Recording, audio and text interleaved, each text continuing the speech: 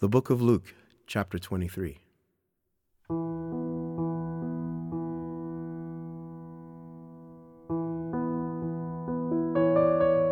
Then the whole company of them arose and brought him before Pilate. And they began to accuse him, saying, "We found this man misleading our nation and forbidding us to give tribute to Caesar, and saying that he himself is Christ, a king." And Pilate asked him, "Are you the king of the Jews?" And he answered him, "You have said so." Then Pilate said to the chief priests and the crowds, "I find no guilt in this man." But they were urgent, saying, "He stirs up the people, teaching throughout all Judea, from Galilee even to this place." When Pilate heard this, he asked whether the man was a Galilean.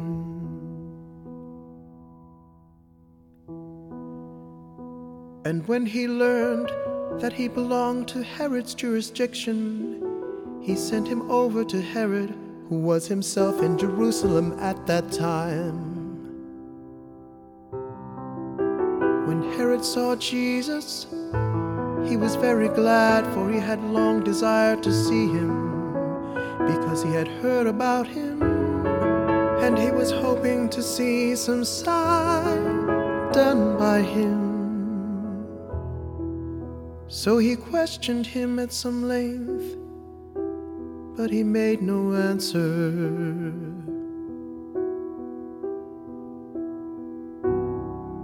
The chief priests and the scribes stood by, vehemently accusing him. And Herod with his soldiers treated him with contempt and mocked him. Then arraying him in splendid clothing, he sent him back to Pilate. And Herod and Pilate became friends with each other that very day, for before this they had been at enmity with each other.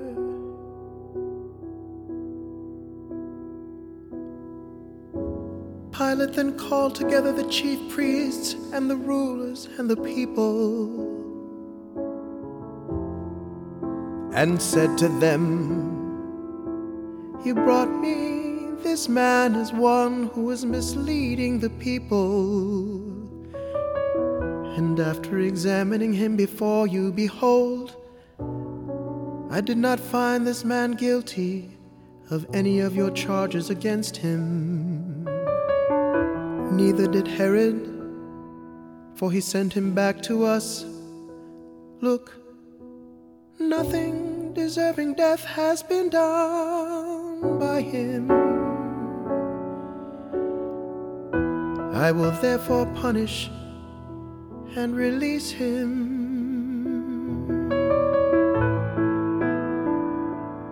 But they all cried out together, "Away with this man, and release to us Barabbas." A man who had been thrown into prison for an insurrection started in the city and for murder. Pilate addressed them once more, desiring to release Jesus, but they kept shouting, "Crucify, crucify him." A third time he said to them, "Why, what evil has he done? I have found him in no guilt deserving death. I will therefore punish and release him." But they were urgent, demanding with loud cries that he should be crucified, and their voices prevailed. So Pilate decided that their demand should be granted. He released the man who had been thrown into prison for insurrection and murder, for whom they asked, but he delivered Jesus over to their will.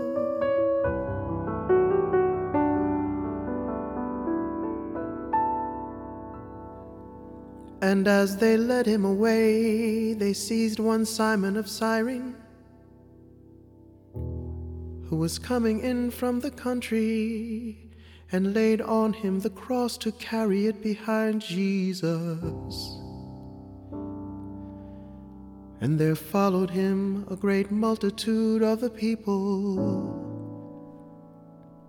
and of women who were mourning and lamenting for him.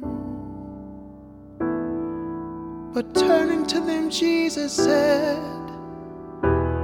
"Daughters of Jerusalem, do not weep for me, but weep for yourselves and for your children. For behold, the days are coming when they will say, Blessed are the barren, and the wombs that never bore, and the breasts that never nursed. Then they will begin to say to the mountains, Fall on us, and to the hills, cover us. For if they do these things when the wood is green, what will happen when it is dry?"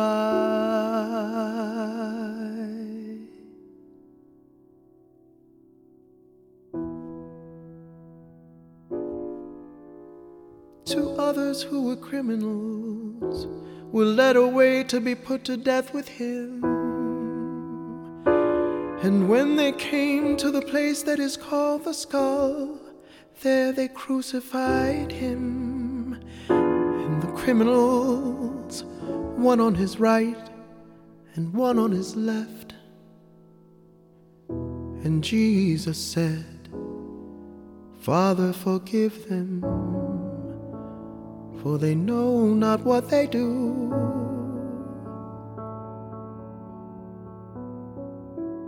And they cast lots to divide his garments, and the people stood by, watching. But the rulers scoffed at him, saying, "He saved others, let him save himself. If he is the Christ of God, his chosen one." The soldiers also mocked him, coming up and offering him sour wine, and saying, "If you are the King of the Jews, save yourself."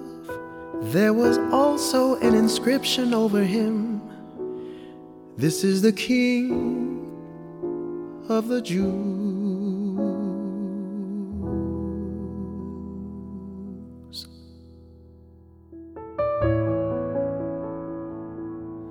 One of the criminals who were hanged railed at him, saying, "Are you not the Christ? Save yourself and us."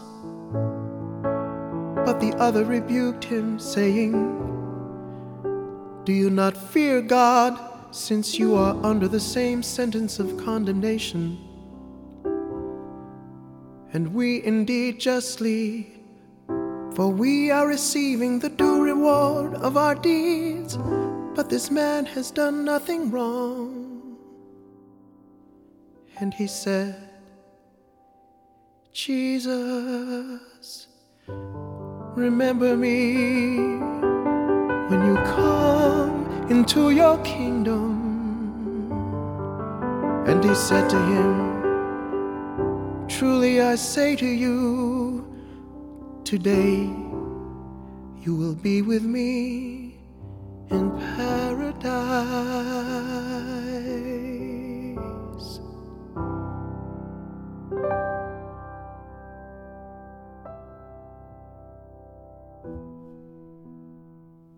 It was now about the 6th hour, and there was darkness over the whole land until the 9th hour, while the sun's light failed, and the curtain of the temple was torn in two. Then Jesus, calling out with a loud voice, said, "Father, into your hands I commit my spirit." And having said this, he breathed his last.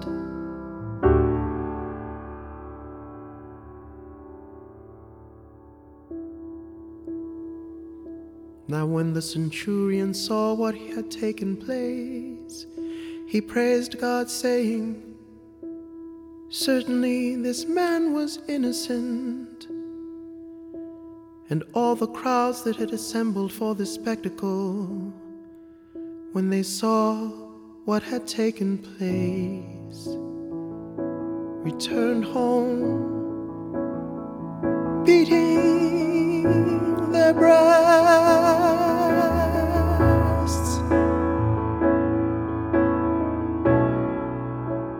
And all his acquaintances and the women who had followed him from Galilee stood at a distance watching these things.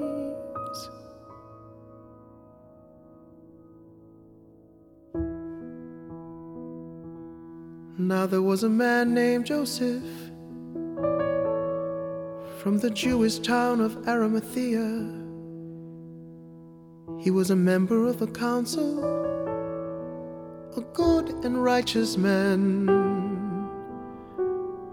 who had not consented to their decision and action, and he was looking for the kingdom of God. This man went to Pilate and asked for the body of Jesus. Then he took it down and wrapped it in a linen shroud and laid him in a tomb cut in stone, where no one had ever yet been laid.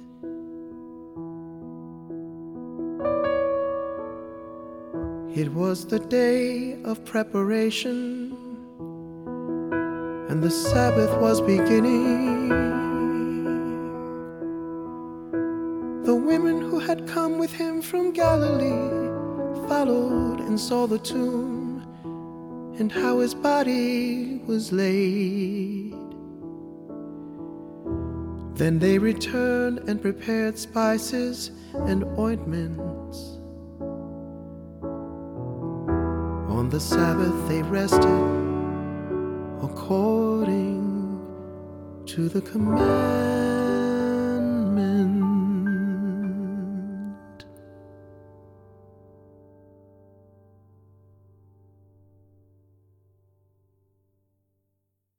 Living Water is produced for the Bible Translation Movement in association with Lutheran Bible Translators. Visit lbt.org and illuminations.bible for more on the Bible Translation Movement. Experience Scripture.